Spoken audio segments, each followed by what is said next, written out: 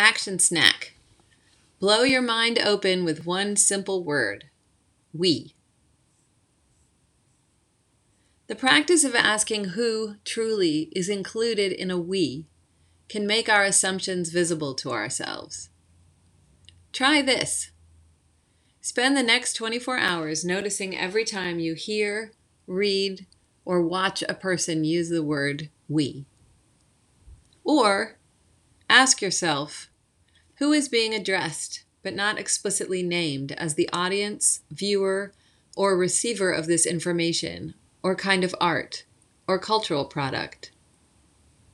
Take a few moments to register the information about the addressed or implied we that you have identified.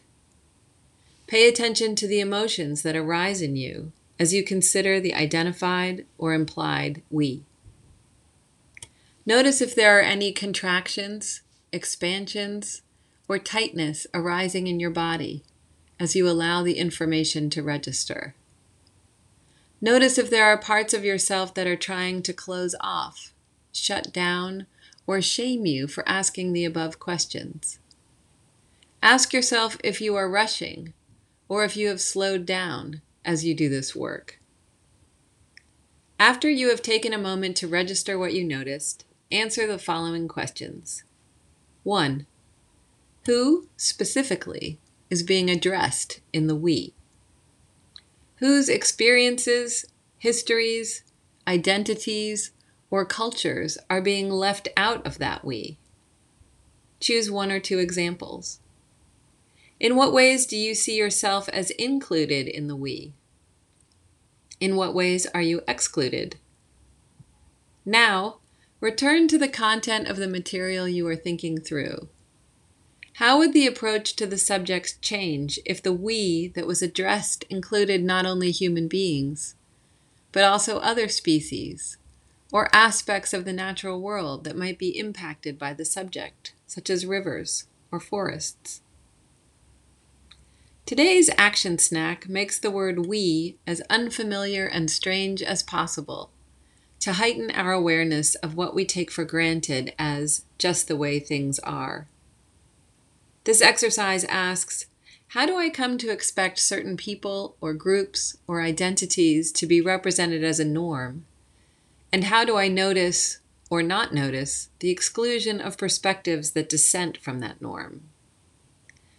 The purpose is not so much to notice that people and perspectives are left out of the dominant cultural consensus. Instead, the process outlined above asks us to explore how the word we can refer not only to a group of individuals, but also to a national consensus, a thing in itself, a structure that is said to be representative of the will of the people, functioning independently of and not biased toward or against any particular group. Imagine for a moment if every headline in a mainstream media outlet such as the New York Times or the Wall Street Journal or NBC News specified the audience to which it was addressed. What would it be like to pick up a general audience publication and read this? The Dow Jones returns were up 40% today for affluent white men. Or, new cardiovascular treatment makes heart attacks less severe for white men. The first headline draws attention to the fact that the majority of the investors who benefit from Wall Street are holders of generational wealth or positions of corporate power, people who are, statistically, most likely to be white men. In its specificity, it raises the question of how our economic infrastructure is designed and who benefits from it. The second alerts the reader to the fact that the vast majority of medical procedures are designed for and tested on white male subjects. It asks us to consider whose health and which bodies are seen as valuable and the target of financial investment and exploratory research. The high mortality rate for Black women from cardiovascular events, for example, is a direct effect of the fact that medical researchers do not account for differences in the ways heart attacks present in different patient populations. Nor do they account for the impact of white supremacy on cardiovascular health, or examine the ways in which Black women's physical experience of pain is often minimized by providers in medical settings, leading to delays in care or the misdiagnosis of medical conditions as instead incidents of psychological distress. But when I, as a white woman, read a headline alerting me to a new cardiovascular treatment, I don't expect the article will include a discussion of the impact of white supremacy or systemic racism on cardiovascular research. I know very well that the impact of these intertwining structures is of immense consequence to the prevention of hypertension, diabetes, obesity, and heart attacks. I also know and care about the impact of patriarchy and white supremacy on physical health. I want to know what the medical establishment is doing to address these stressors. I wonder if people in medicine assume that because patriarchy and white supremacy are structural in nature, that it is the responsibility of those in public health to address these topics, and therefore outside physicians' scope of practice.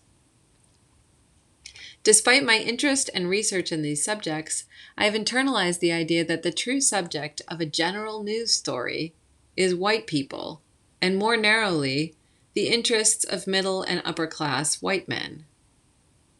I've done a mind trick even on myself.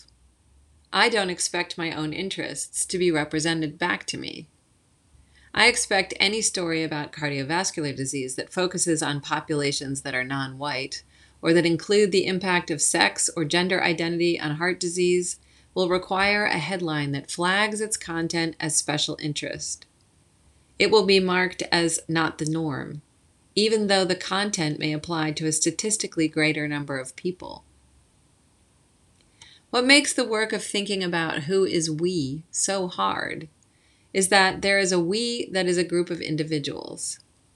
And there is the we that is the idea of consensus, of the way things are.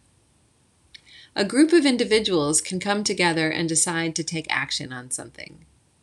But when we are talking about a structural we, an idea of consensus, we are not talking about a group of individuals. It is not that people in Wall Street are getting together to avowedly exclude people from participating in the market.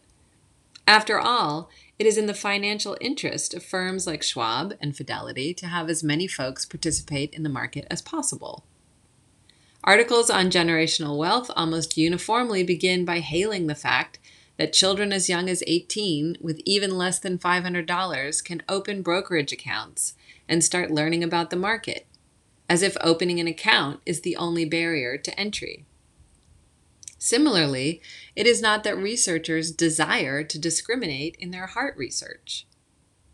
So if there isn't a conscious plot or intent by individuals or groups to exclude, or conversely, to take actions that benefit a certain group of people, how is it that the needs of some people are prioritized by the culture at large, and the needs of others are invisible, unrecognized, or unmet? Why are some needs taken to be more pressing or more normal for the culture to address, and others too big or too difficult to solve? If we are told daily that our needs are actually human needs, then we may be more likely to assume that meeting those needs is a shared, universally held value. It is this idea of consensus reality, in fact, that makes so many people freeze up when they are asked to imagine a future in which ecological extinction or police brutality is no longer thought to be our guaranteed future, but instead a challenge to be collectively faced, felt, and addressed. Much of the grief, frustration, and rage that is currently being funneled into therapy is sourced in structural violence. We live in a paradoxical moment, one in which many issues that the dominant culture previously framed as radical or special interest or fringe are now being understood as global and widespread in scope and impact. But even as this former framing is cracking and imploding, there remains the drumbeat repetition of the idea that consensus reality cannot fathom what it will take to solve these problems. So there is grief, despair, and mourning. There is rage and violence, but there is no national narrative of hope.